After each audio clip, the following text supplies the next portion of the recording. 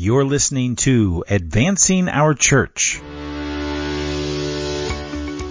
I've never experienced anything like it. That there was a woman who was living in her car in the parking lot of the parish. And she'd been living in the car for about 3 weeks. People to tell the story, and they understand it's real. It's not just what happened on the video. There's a real person behind this. And it's changing lives. It's changing lives. Yeah. But again, I've never had this happen before. We ended the question. Welcome to Advancing Our Church, the podcast focused on Catholic stewardship, leadership, and advancement. I'm your host, Jim Friend, and welcome to episode 7. I hope you're having a great week. Happy Memorial Day, everybody, especially to all of our servicemen and women. This week we remember those who made the ultimate sacrifice for the sake of our freedom, and we are eternally grateful. God bless you all. So what are your plans this summer? I hope you have some rest and relaxation scheduled. Maybe you're planning to attend a conference or a workshop to get re-energized in your work. If you're working or volunteering in Catholic education in the Mid-Atlantic region, I encourage you to think about attending our second annual Advancement Conference on June 26th and 27th in King of Prussia. It's being hosted by the foundation that I work for, the Faith in the Future Foundation, and the Office for Catholic Education in the Archdiocese of Philadelphia.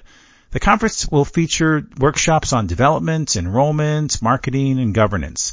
For more information, you can visit aopcatholicschools.org and then scroll down for the 2017 conference.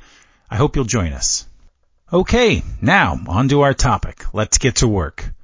One of the 3 themes of our podcast is Catholic stewardship, and today's episode is going to really touch on multiple dimensions of what stewardship is. Stewardship is receiving God's gifts gratefully, cultivating them responsibly, and returning them with increase to the Lord.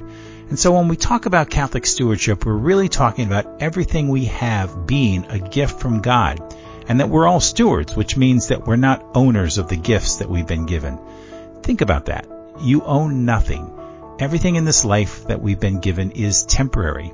All of it, whether it's your time, your many talents, or your financial resources, they are all something that God has loaned to you just for a short time in this life. Isn't that one of the great challenges in our life, right? How we use those gifts in service to others and how we encourage others to do the same. Today we're going to have a conversation around stewardship with my friend Jim Lanahan, who is the Director of Development for the Diocese of Camden. During my interview with Jim a couple of weeks ago, we talked about staff development, tools using a program called Strength Finders, and working with pastors in stewardship, fundraising, and diocesan appeals. Jim has some great stories to share, and here's a little bit more about Jim in his own words. I've been in the world of fundraising my entire life. Started out at the Medical College of Pennsylvania, which was the old women's medical college. It was a freestanding independent medical school and hospital, a truly unique medical school that doesn't exist anymore. It ultimately merged into Hahnemann and then Drexel through the Allegheny Health System debacle, if you will, in the Philadelphia region. But started out at the Medical College of Pennsylvania, and that probably cemented what I do for a living, if you will. Started out as a staff writer. That institution became part of the Allegheny system. I didn't quite like the model that I saw.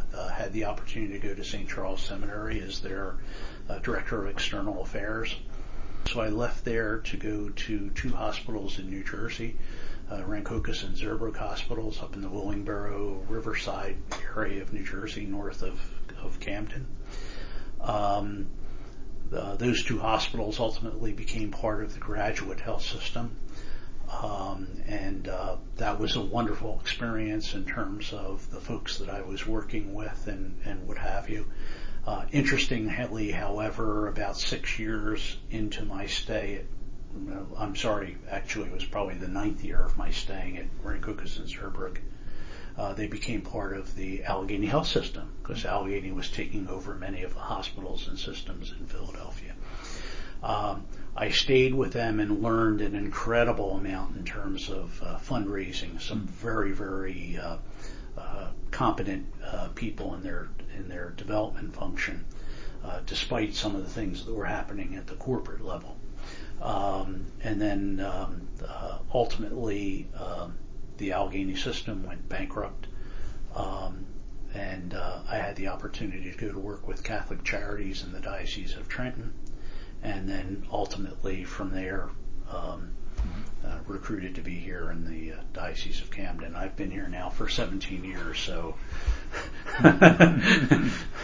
yeah, you were the development folks don't stay at a place for 17 years, but here I am. Hopefully it's because things thing. are going good. Yeah.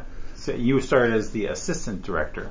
Started as the assistant director under Monsignor Marucci, who was the director of development at the time, who's now a pastor in a wonderful parish here in the diocese. And that actually takes me back to the day when we first met with one another, back, I guess, I'm going to guess 2002. 2002. Yeah, you were here for our Stewardship initiative and did a lot of that writing and won some awards for the content of that program nationally. And it's a great experience. Yeah, lots of other people took it elsewhere. And I remember our days of working together, trying to make sure we all survived to the next day, getting the things done that needed to be done. It was a fast-moving time, as I recall. It was a challenging time. It was challenging. It was a mandatory stewardship initiative. So it was hello, I'm here from the diocese and I'm here to help you. Right? Yes. And but it was a good experience. It was for me. It was a positive learning experience, and I think largely the pastors were very accommodating and very welcoming, and hopefully we did some good while we were here. Yeah. So it was a fun time. It was. In our lives. Some good time. So we were all younger and, in my case, less gray. I had a few more hairs, and we were having babies at the time. So my life has changed quite a bit since then. Yeah. Mine were a little older at that point in time, but still. I'm trying to think back in college and college in the case of not quite college, high school. High school and 2 grade schoolers. And, I think it was so neat that I got to work with one of your boys and that he's followed in your footsteps. Oh, that's right. Yeah. He actually played a trick on me today. Oh, did he? Of course, Richard worked for Kevin Lynch at Lynch Development for 5 years, kind of cutting his teeth in this world. I actually think he's kind of born to do what he's doing in development. I mean, he has the absolute personality and perspective on the world to doing it. Yep. And he's now at King's College as a major gift officer. And so this afternoon I was sitting in our conference room table signing some letters, a letter that's going out to pastors, and I get a phone call from a solicitor from King's College. Today is 516 day, which means they're doing a phone-a-thon to gain 516 new donors. To our listeners, that tells you the date that we're doing this on. Right. And but in any case, this young woman calls and says on my cell phone hello, Mr. Lanahan, this is so and so from King's College. This is 516 day, and we're recruiting new donors, and would you be interested in making a gift? Of course, my first question is, did someone put you up to this, and is he standing over your shoulder? To which she said, I think there might be a yes to that question. So I knew she had been set up. So, but I made my gift, which accomplished her goal. And, good. And then, of course, called Richard on my phone and said, "Hi, you just set me up, didn't you? You're having a good time." And that's hilarious. Well, I'll expect. Of course, he graduated from King's, and so he's very happy being kind of back at home. Of course, I'll expect my call. He has my cell phone number. So us development folks are willing to make those calls unabashedly. That's right. Yeah, and rope each other in whenever absolutely. we can. Absolutely. Stewardship and development in the Diocese of Camden. Jim, it's I guess the first piece is that it's really a focus for us here in the office. We have a director of stewardship who works with us on a part-time basis, who's a deacon here in our diocese, Deacon Russell Davis, and we really depend upon him to be kind of a guide to us, if you will. Certainly part of our philosophy is making sure that as a development office, what we're doing is truly grounded in the concept of stewardship. We try not to step away from that, be very conscious of it. At the same time, there are a variety of stewardship services that we offer to parishes. One of them is the Strength Finders tool, which we actually use in our office as a tool for organizing our team. I shouldn't say even organizing our team, but we really do have a team focus, and helping all of the members of the team understand who all the other members of the team are as people. And it really makes a difference in terms of our understanding of one another's strengths. So tell me, so Strength Finders must be a little kind of similar to Myers-Briggs, or what would you say is some of the difference? You've done Myers-Briggs before. Yeah, I've done Myers-Briggs, which is, to me, strikes me perhaps a little more analytical or statistical, if you will. Mm-hmm. I find Strength Finders to be a much more personal tool. Yeah. It's called Strength Finders because it literally focuses in on strengths. The model of the Gallup organization is that a lot of times we focus in on people's weaknesses, and we try to change their weaknesses to make them stronger or better or perhaps different. The model of Strength Finder says let's focus on individual strengths, because when you look at some of the other models, changing people's weaknesses is very hard. Right. Helping them understand their strengths is often both easier and has a much greater impact on the person themselves. We have found it very valuable within our department, in the range of, we have 11 people who work in the department, their personalities, the strengths that they bring to the table. We don't use it so much. There are folks who will use it in a manner that says, for example, if you have a project that you're doing, you might pick the folks that are part of that particular team or that particular project based on what some of the characteristics that they bring with them. Someone who's more analytical versus someone who's more empathetic, who's the woo in the group, winning others over. Right. We do much less of it than that, as opposed to understanding who we all are, because in other ways we all have our job descriptions, our own responsibilities, etc. Yeah. You're the one who turned me on to it when I was in the Diocese of Allentown, and what I liked about it is, you get the book for each of the staff members. They have the code, they go online, they fill out the survey, and it's just very personable. And then they come out with their own personal strengths, and then you acted as the facilitator in a little retreat setting, and we were able to talk about our strengths, how they complement our coworkers' strengths. It was I found it a nice team bonding, team building experience. Yeah. Not only that, I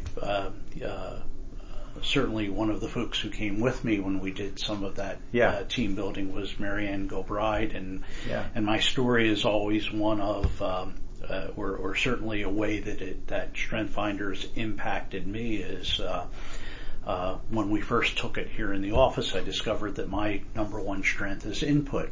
And input means that I'm a gatherer of information. So not only information, but it affects everything else in my life. So while everybody has one junk drawer at home, I have 5 junk drawers at home.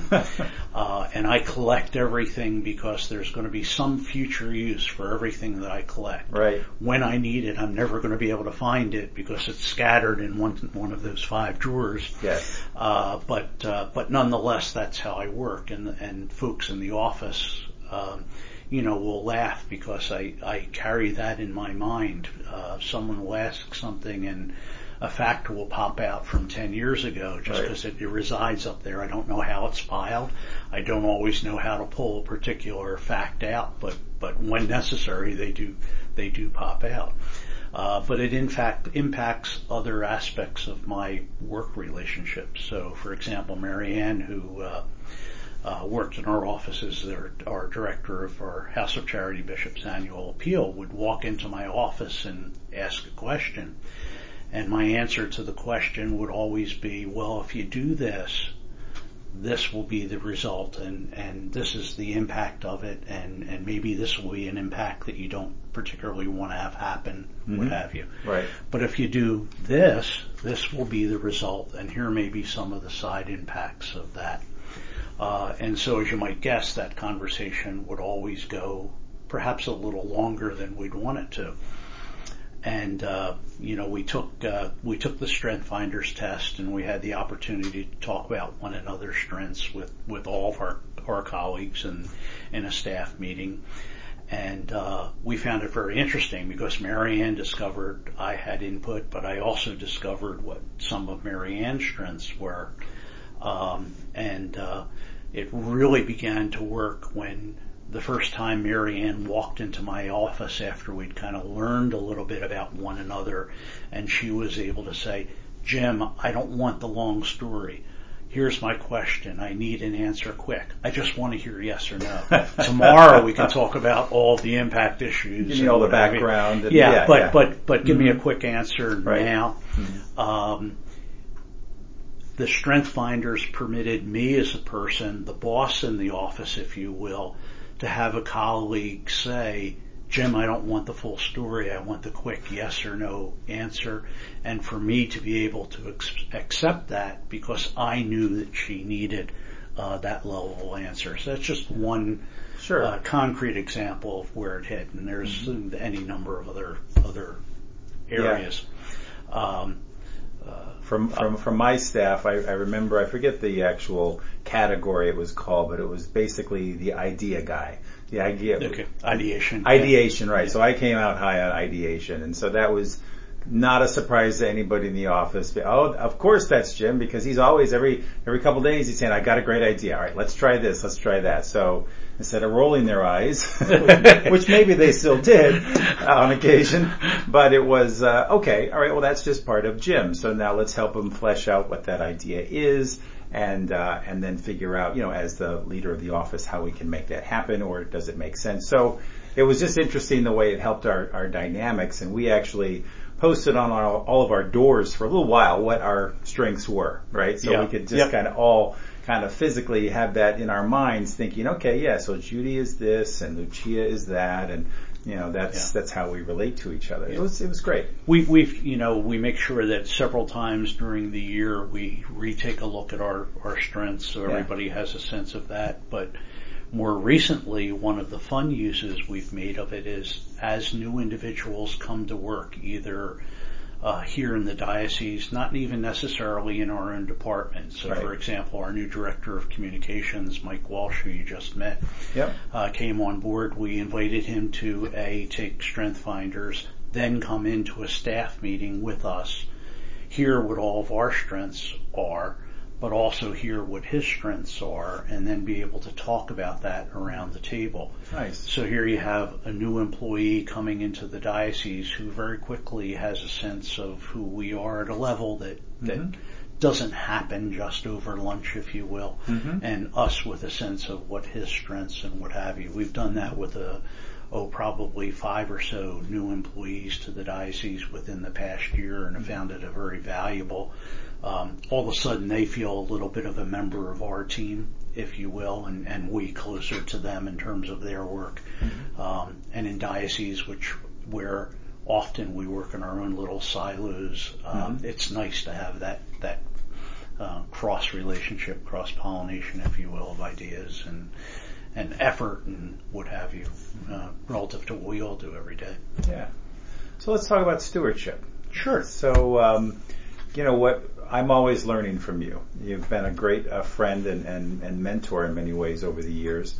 And one of the things, we both learned, I think, from the 1992 Bishop's Pastoral, right? And as I understand it, there's an anniversary coming up, 25 years. Yeah. In fact, ICSC was saying there's probably a special celebration this year for the 25th anniversary of the 1992 Bishop's Pastoral. But you incorporated this Henry Nouwen spirituality. Tell me a little bit about that. Yeah. Wow, gosh, so interesting. Nouwen has if you haven't seen it, anybody who's listening, it's a very short read. You can do it in 30 minutes. It's called The Spirituality of Fundraising.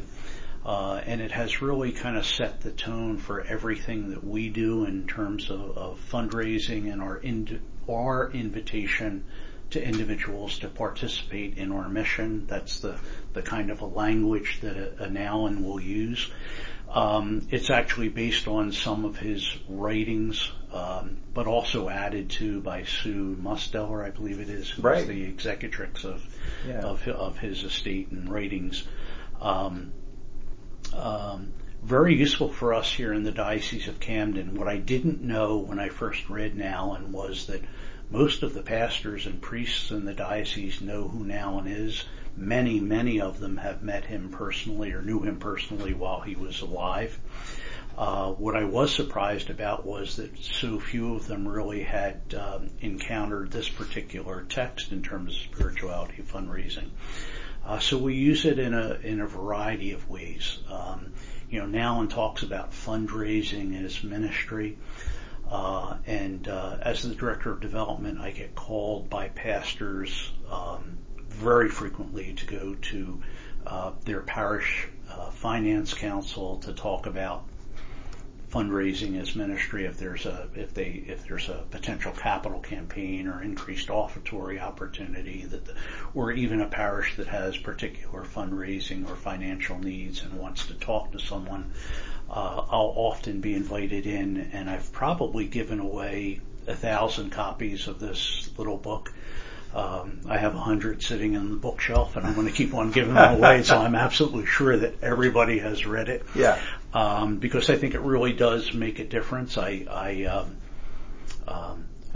you know, I went through the Villanova program, the master's program in church management. As a result of that program, I felt really empowered, if you will, from the perspective of I'd met with finance councils before, but never ever really felt comfortable speaking to them as a lay person in the room, albeit to other lay people, to talk to them about the spiritual side of fundraising. Always kind of felt that maybe should come from the pastor or the associate pastor who happened to be there. And then discovered that, I would have feel very, very comfortable doing this and became very comfortable in speaking to it. Reminding them as finance council members that they are there because this is a ministry for them. Fundraising is a ministry. Monitoring the financial condition of your parish is a spiritual exercise for now, when fundraising is spiritual as giving a good homily. And how do we take that message and get it to the folks who are there on our finance councils? I always tell finance council members, read the book, set it aside for 3-4 weeks, and then read it again. It'll make a difference in terms of your perception. I find it particularly helpful when there are parishes that are either in finance councils that are looking at doing a capital campaign or an increased offertory program, to help them understand what it is that they are doing. Yes, it is okay to ask. And when you're asking, what you're really doing is asking someone to participate in your mission, your ministry. It's not asking in a crisis mode. It's not asking necessarily because of need. There may be a need there, but it's asking because you believe in the mission, the vision of what it is that your parish is doing, and the invitation to everyone to participate in that mission and vision. And even more importantly, no is okay. No has to be within the box of possible responses. And when someone says to you no, it doesn't mean no forever. And it doesn't mean no that your mission isn't important. They may be actively involved in another mission, and that's okay. Right. It's important for folks to understand that. Right. Absolutely. Yeah. Have you? So you've used it with donors. You've used it with pastors. I've used it with donors. Yeah. I've used it with pastors. Mm-hmm. Now one has a very interesting perspective in the book in terms of, and maybe folks would be surprised about this, but an interesting perspective on donors, because donors have needs as well.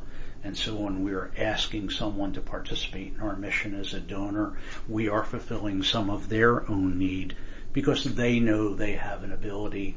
They want to be able to participate. They want to make sure they're participating in the right thing, but they have that need as well. So there's that matching of the person who has a need with the person who has the ability to impact that need. And how beautiful it is when you're able to pull those two things together. Yeah, the art and maybe the spirituality of fundraising. Absolutely. It's really Absolutely. Tremendous. Yeah. Anything else you want to mention about now? Actually, as you're talking about now, and whenever I'm out to visit a parish in the Finance Council, I also always take along Bill Byron's Principles of Catholic Social Teaching. Father Byron is a Jesuit who now lives at St. Joe's University. The actual article came out, actually versions of it came out in a couple of different sources back in, the mid to late 90s. Probably the one principle that I use the most is the principle of participation. And what I do with it is I ask the question that all fundraisers ask and for which there's been research done. When you do a capital campaign, whether it be in a parish, institution of higher learning, a hospital, whatever the case, and there are folks who don't participate, when you ask them, why didn't you make a gift to our appeal? I would have thought you would have, whatever. The most common answer is, nobody asked me. Exactly. Now, we thought we may have asked them. We may have sent them a letter. We may have, loosely presented them with information and whatever, and they may have been sitting asking, waiting for that individual personal ask to participate. But the answer is always, nobody asked me. And I often think in our own communities when we do capital campaigns, it is the fact that people who don't give haven't given typically because they haven't been asked. We have an obligation to make sure that we ask everyone. So I take that concept of participation and turn it upside down. Okay. Not only do we need to ask everyone, we have an obligation to make sure that everyone is asked, because if we don't ask them, we're denying them the opportunity to participate in what it is that we're doing. It's really a heavy obligation when you turn it over, when you turn that principle kind of upside down, if you will. And I think of it very often in our particularly in our diocese, in our Hispanic communities. Sometimes we'll have a parish that has a strong Hispanic community, and we'll have a hard time asking that community to participate. Maybe the fear that they do not have the financial ability to participate. Doesn't matter what the level of the gift is. You've got to provide the opportunity to participate in the effort. When people participate, they become a part of the community. I also say to finance councils and pastors, if you have to do a capital campaign in your parish, when you're finished the campaign, if the campaign was done right, you will always have a stronger community after than you did before. Because when people give of their resources, they become a part of what your mission is. It's just the nature of, there's no magic there. It's just the nature of who we are as individuals. You're investing in the mission. You're a part of the community. Yeah, exactly. It's funny what you said earlier about giving them the opportunity. I used to work for a pastor who would tell his parishioners, I'm actually doing you a favor. by giving you the opportunity to share your gifts, right? It's a spirituality. I'm offering you the opportunity to realize the Holy Spirit that you received during your confirmation to share your gifts with the community. I'm doing you a favor. By asking you to share those gifts. So it sounds like now. And wouldn't it be great if we could articulate all of that? Yes. And package it in some way and, he said it much better infuse than I it into did. the community. Wow. Yeah. That would be. I mean, our approach to what it is that we do. It would be so different and so much positive, so much more positive, and quite frankly, so much more enjoyable. Yeah. And I think that's the secret, at least for me. You know, when I first started fundraising, and you hear this from folks who are volunteers, they say, "Oh, I hate fundraising. I don't like fundraising." But for me, I always think of it from the perspective of I'm not asking for myself, right? This isn't for me. I don't get to keep. I get a salary, yes, because I have a job, but this isn't money I get to keep. This is for the mission, right? Absolutely. I'm asking for someone else, and by presenting you with that opportunity, I hopefully I'm doing you a favor and getting you a little bit closer to heaven. Absolutely. Yeah. So it's good stuff.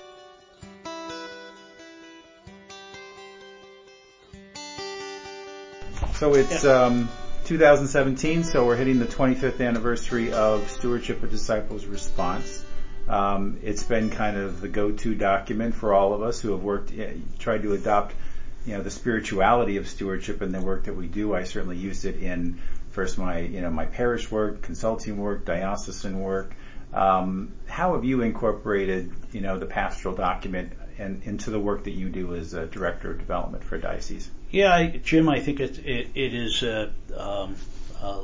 likewise a key to the story that we try to tell. We wind up doing it in a very subtle kind of way, if you will. Russ, who is our director of stewardship, will send out to every one of our parishes. As you know, ICSC provides on a monthly basis stewardship prayer pieces that can be and prayers that can be incorporated into the prayer of the faithful. All kinds of other messages, everything from stewardship messages that can be put on Sunday envelopes, to bulletin inserts, to prayer of the faithful, to other prayers and pieces that can be incorporated into liturgy. I find it fascinating as I go from parish to parish in the diocese. If I pick up a copy of the Sunday bulletin, the stewardship prayer is very frequently in there across the diocese. I mean, the majority of our parishes have some component. As I visit parishes and during the course of Mass and the prayer of the faithful, those stewardship prayers will be inserted. So the message is getting out subtly, if you will, in terms of incorporation into the liturgy itself and parish bulletins and what have you. We don't see it so obviously presented within the context of parish in the sense of, for example, if you were to ask me how many of our parish have stewardship committees, there was a time when they did. We see less of that today. But at the same time, I think much of what we see in Francis and the Francis effect echoes so much of what the bishops gave us so many years ago. The sense of gratefully receiving God's gifts, cultivating them, growing them, giving them back in multifold. Our younger folks understand that and are perhaps much more comfortable with it. Not quite sure I understand why that particular difference in age. Is there a trend with younger folks understanding stewardship? Yeah, I think the younger folks get it much more. The younger folks that I see, they're questioning. I think they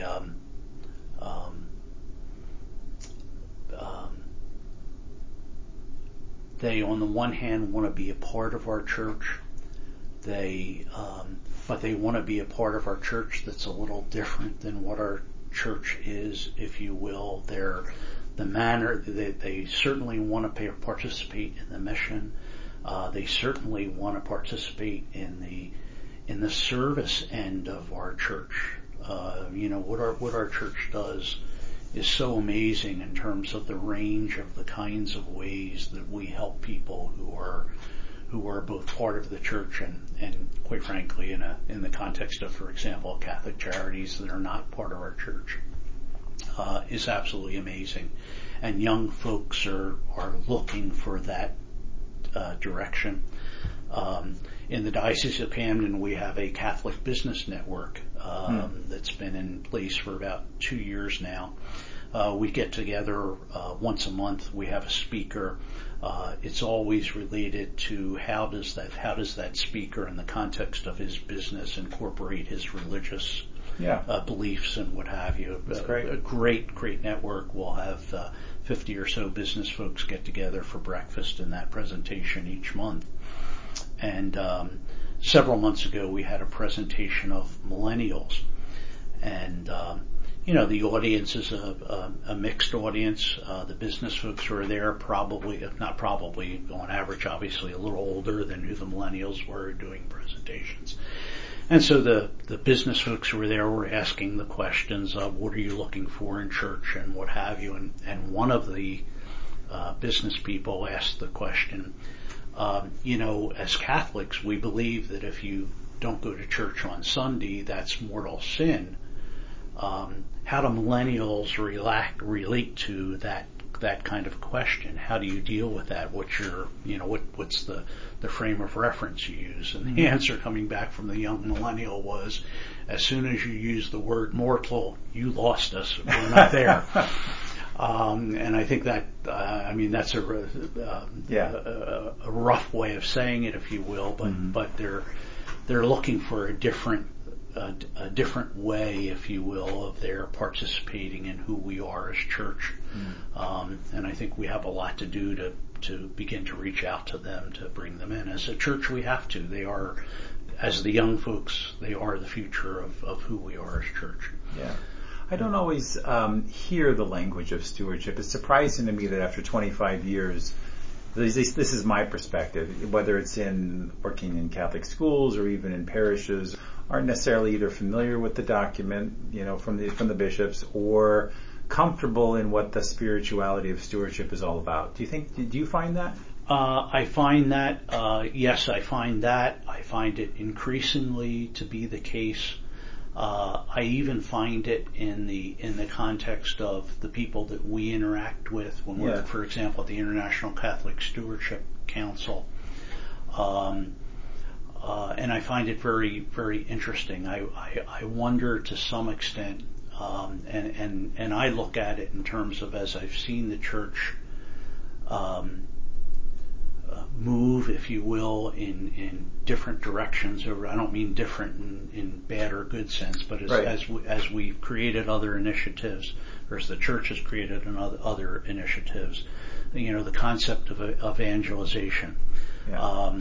My perception was, several years ago, a new focus of the church on evangelization, and my perception of it is at least that the concept of evangelization took a little bit away from what was happening in the context of stewardship. And I found that very, very interesting from the perspective of stewardship is evangelization. If you are a good steward, you are evangelizing. The concepts are not in opposition to one another. Right. If anything, it's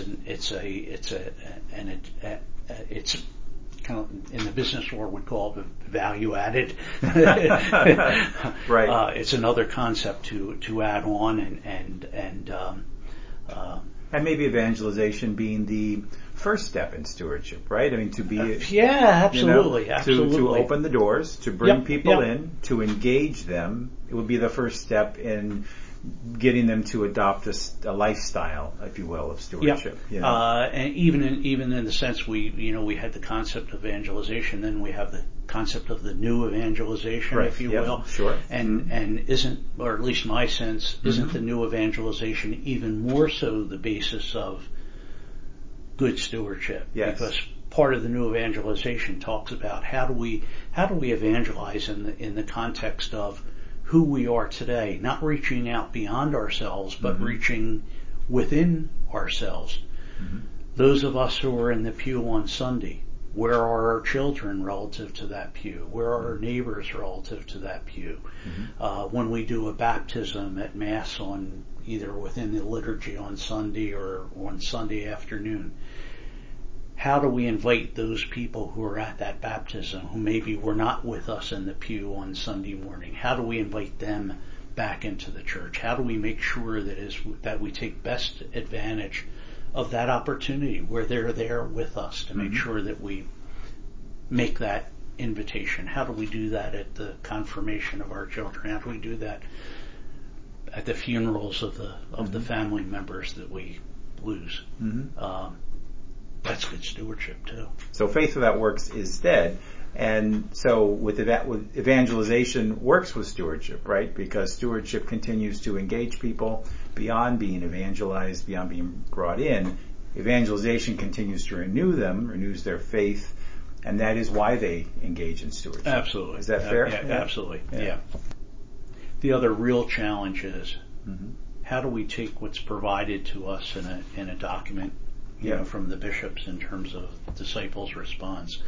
How do we take what we hear from now and some of the other things, some of the other resources that form the basis of kind of like our consciousness as we go about doing the work we do, but how do we incorporate that into what the process is in terms of fundraising? And it's always fascinating, as a diocese, some of what we do in terms of the fundraising world is difficult from the perspective of setting goals for individual parishes as we go about doing our work in fundraising. As you know, you've experienced it. We all have a plan. If in the Diocese of Camden, if you were to look at our plan probably has 32 parts to it. If I were to break it down step by step, letter by letter, in-pew solicitation, video Sunday, whatever the case is. You talk about your plan. You're talking about your House of Charity Bishops Annual Plan, right? There's a plan to it. Yeah. We know that in general, if you follow the plan, you're going to reach your goal. You can take out pieces of you can eliminate certain pieces of the plan, and it won't have an impact in terms of the dollars you raise, or at least the impact will be very small. There are other pieces of the plan that if you don't do, you're not going to reach your goal. There's an in-pew Sunday. If you don't do the in-pew solicitation, you're generally not going to reach your goal, period. Right. We know it works that way. Very often, the plan and the appeal is looked at in terms of what do I have to do to reach my goal? And we encourage pastors, and I think the plan is written in a way that encourages something very, very different. Take the plan and use the steps of the plan to build relationships. And quite frankly, that's part of what Nowin is about. That's part of what Strength Finders is about. It's part of what the Bishop's document on stewardship is about.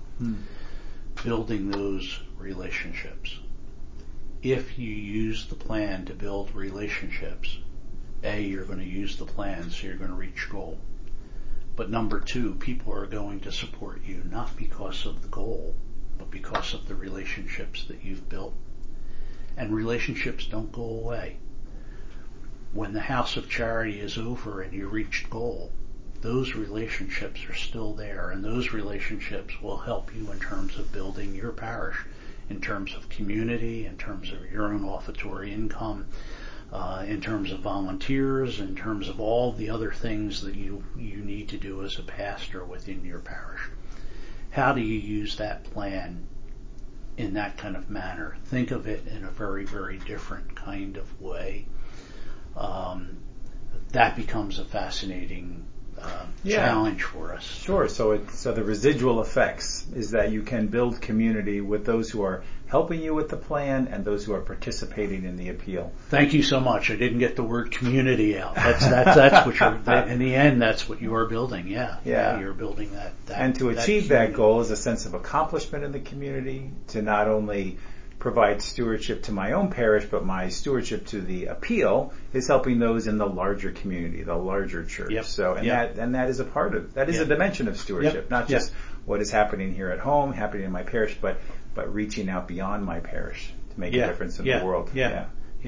And all the steps are there. I mean, as you know, and our campaign has a major gift phase, as others do, and so we provide pastors with personalized letters signed by bishop, directed at each of those particular donors, and we ask pastors, would you engage that donor in a conversation?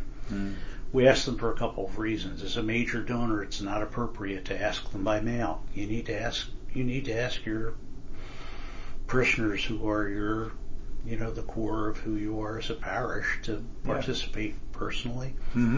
Use that as an opportunity to build that relationship. Invite them to dinner. Invite them to meet you in your office. Visit them in their home. Make the phone call to make sure that invitation happens. You will build those relationships and ultimately that community over time.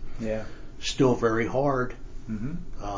Especially in today's age, where you have one priest parish for maybe 1,500 or 2,000 families, it can be a real challenge to build that community. Still necessary, still absolutely has to be a part of the fundraising plan. What's your advice to a guy like that? To a pastor who comes to a new parish, 1,500 families, let's say he's all there by himself because of the shortage of priests. To go down that road. Where do you begin with trying to build those relationships? What do you think? Jim, I think it becomes hard on an individual basis, just because of the time issue. Although, quite frankly, there has to be some individual relationships that are built, or you're not going to be able to run your parish. I mean, you have too many needs in terms of volunteers and what have you. Do it in groups. There are lots of different ways to bring small groups of people together, and that's fine. Do little dinner, spaghetti dinner with the pastor. It's cheap. Sure. And it's easy. You have to have dinner anyway. Right. And you're meeting people at it. There are ways to do that. Little receptions of groups. Don't be afraid to ask people to volunteer. So many times I've seen situations where you need help to do things, and there's a fear of asking, what will they think if I ask them to volunteer? And the answer to the question is, they're going to volunteer when you ask them because they want to be asked. And guess what? Nobody ever asked them before, so nobody ever asked them before. Waiting, right? To what you were saying earlier. And it's kind of funny. I mean, the other element of that is that my own observation. It's easier to ask someone to volunteer to sing in the choir than it is to ask them for a gift for their appeal. It may actually be more difficult for the volunteer to say, I want to sing in the choir, because they may not be very comfortable doing that. They may have a great voice, but have not done that before, and we're not comfortable doing it. I like what you say about the pastor organizing it into small groups, right? Because there are very few of us who have that who have the gifts to have a personal relationship with 1,500 individual families, right?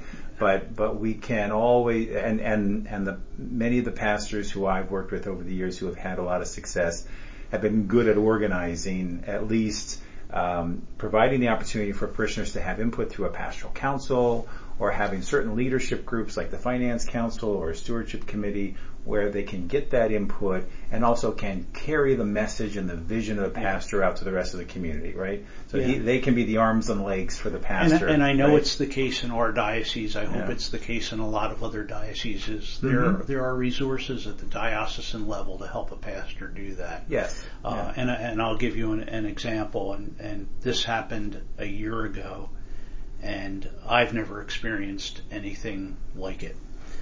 It was a parish that wanted to do a reception around our annual appeal. They had already had their impew. They were well on their way to reaching goal. But there was a sense from the pastor that people needed to have a better understanding of what's the real impact that we're having. And so pastor invited about 60 folks to a little reception. It was wine and cheese.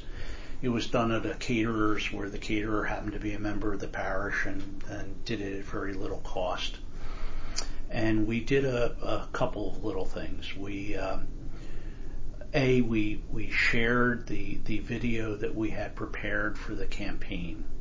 But because the staff of the office, myself, or the director of our appeal, Sheila McGurl, were there, we knew who the people were that were in the video, so we could tell kind of the real story, the behind the scenes kind of story of what happened. Right. Secondly, we as part of the evening, Sheila McGurl has a very powerful story of her life and how the diocese, Catholic Charities, some of the spiritual services of the diocese, the pastoral services, have impacted her in her life's journey, her children in their journey. And she spends 10 minutes telling that story, okay, and all of a sudden the reality of who the church is in terms of the impact it can have on a person's life becomes warm, palpable. It's there in front of you. Yeah. I usually do a little bit of a story in terms of some of the new components of the campaign, some of the new services that the diocese may be offering, the most recent being Vitality here in our diocese, a tremendous program. And then, quite frankly, we open the floor to questions. We always have a couple of other directors from different departments there in the diocese. And it's absolutely fascinating. Folks are a little resistant to asking. They don't want to put you on the spot in terms of asking questions, but there's no question they can ask us that we haven't heard already. So we usually have a plant in the audience to ask the first difficult question. Oh, do you? That's good. That's helpful. You know, and then the questions come to us and we deal with them. And usually that ends. There aren't that many hard questions, but it just opens the flow of communication. What happened at this particular meeting was the video for this year. What the narrator of the story was a young seminarian. And we followed that seminarian back from the high school that he went to, a little bit of his story, which was unique, but followed that seminarian as he met 3 different families and began to understand how we as a diocese were helping those families, but also the challenges that family or persons were understanding and were encountering in their life, and he was gaining an understanding of what all of that was. And the first story was a story about a woman, Maureen, and the backside of the story was I had visited a parish. I happened to be visiting them myself. We usually do a team approach to a visit. And this was a parish that was doing very, very well in their House of Charity appeal. But Bishop asks us to always visit, he asks every year to visit as many parishes as we can. Our job is to help a parish get to where they need to be. If there are any problems, issues, concerns, things that we can help them with, Jim, Sheila, get out there and help them. So I went out to visit, and during the course of the visit, they expressed a concern that there was a woman who was living in her car in the parking lot of the parish. And she'd been living in the car for about 3 weeks. And they were wondering how come Catholic Charities hadn't helped this woman. And but they didn't know the answer, yes, no. They thought she had gone to Catholic Charities. Right. They didn't know what else was happening. It was even more interesting in the sense that the local police department was visiting her four times a night to make sure everything was okay as she continued to live in the car. And I would have thought, wasn't somebody doing something to help her get out of her living in her her vehicle? Sure. And so I left the House of Charity team there with my business card and said, look, we need to do something. This is what I'd like you to do. I'd like you to touch base with Catholic Charities tomorrow, get someone to interact with her. If nothing happens, here's my card. Let me know how I can help. And they did something that I didn't expect. They gave the card to the woman who was living in the automobile. So on a Friday afternoon, I had been out on the road all day. I arrived back in the office at about 3:30 in the afternoon. There's a message on my machine. Hello, Mr. Lanahan. This is Maureen. I'm living in the car at the parish. Can you help me? So I immediately placed a call back to her. She did have a cell phone. And as I called her back on the phone, here she was crying on the phone. Jim, I'm a fundraiser. That's what I've done all my life. I'm not a social worker. I was not prepared for a woman crying on the phone to me. Yeah. And said, Maureen, just hang on. I'm going to have someone, either I will call you back or someone else will call you back this afternoon. So here we are at 3:30 in the afternoon. I called Catholic Charities, got to the executive director. By 4 o'clock that afternoon, they had an appointment arranged for her on Monday morning at Catholic Charities. Unfortunately, at 4 o'clock on a Friday afternoon, they couldn't get her into a facility or what have you. Monday morning, she was at Catholic Charities. On Tuesday, she was in a motel for 2 weeks. After the 2 weeks, she was in an apartment where she is living today, where both Catholic Charities, our Vitality Home Health component of it, is interacting with her.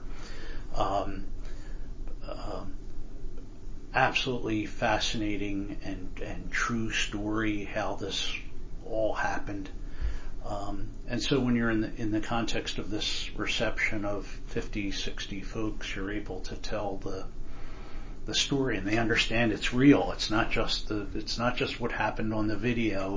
There's a real person behind this. And it's changing lives. It's changing lives. Yeah. But again, I've never had this happen before. We ended the question and answer period and said, if you'd like to talk to us, here are the directors, here's someone from Catholic Charities. Sheila and I will be here for a while. Just, feel free to interact. Sheila and I sat down at a table. And as we sat down, 2 women came behind us and put their hands on our shoulders, and they were crying because things that they saw in the video touched upon their own lives. One being a woman whose husband had just passed away and was trying to come to grips with all kinds of things in her own life. Several folks asked us if they could talk to the person from Catholic Charities, so we asked her to go into a corner, and one by one, 4 different people who were at the reception went to talk to her because there were issues that they had to deal with. Don't know what those issues were, but I've never have experienced a reception like that where people came to us bearing their souls with all of the problems that they were, there was a catharsis that happened as a result of that. Yeah. That's good. I don't care whether we raised another $1 for the House of Charity. That wasn't what it was about that evening. Yeah. There was something else that was going on. I don't know whether we're able to replicate that again or whether it'll happen again. But it was the Holy Spirit. Absolutely. Yeah. That's beautiful.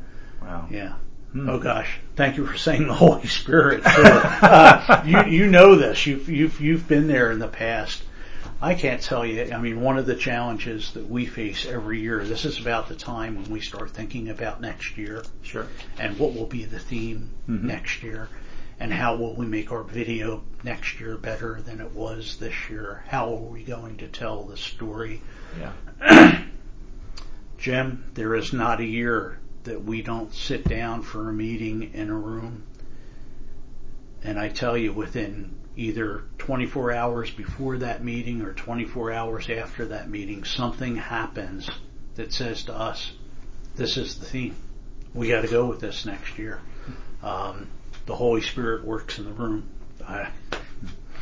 Just does. Yeah. It does take some prayer. It really absolutely does. Yeah. Absolutely does. Yeah. And prayer and belief. That. Yeah.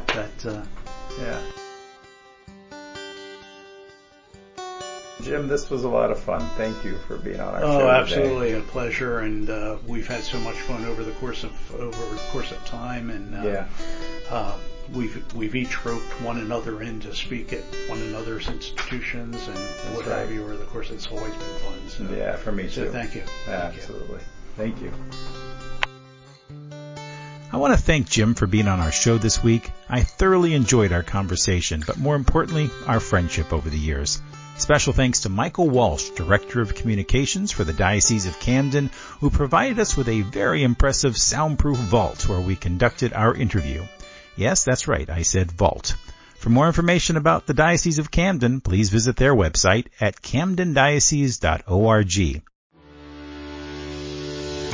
Well, that's our show this week. I want to thank you for joining us for the 7th episode of Advancing Our Church. If you'd like more information about our show, please visit our website at advancingourchurch.com. You can follow us on Twitter at AdvancePodcast or join our Facebook group. Once again, enter our contest to win a $25 Visa gift card by posting a rating on iTunes by June 17th. And please keep retweeting and reposting our show on social media. We do appreciate it. That's it for me. I'm Jim Friend. I hope you all have a fantastic week, everybody. Take care and God bless.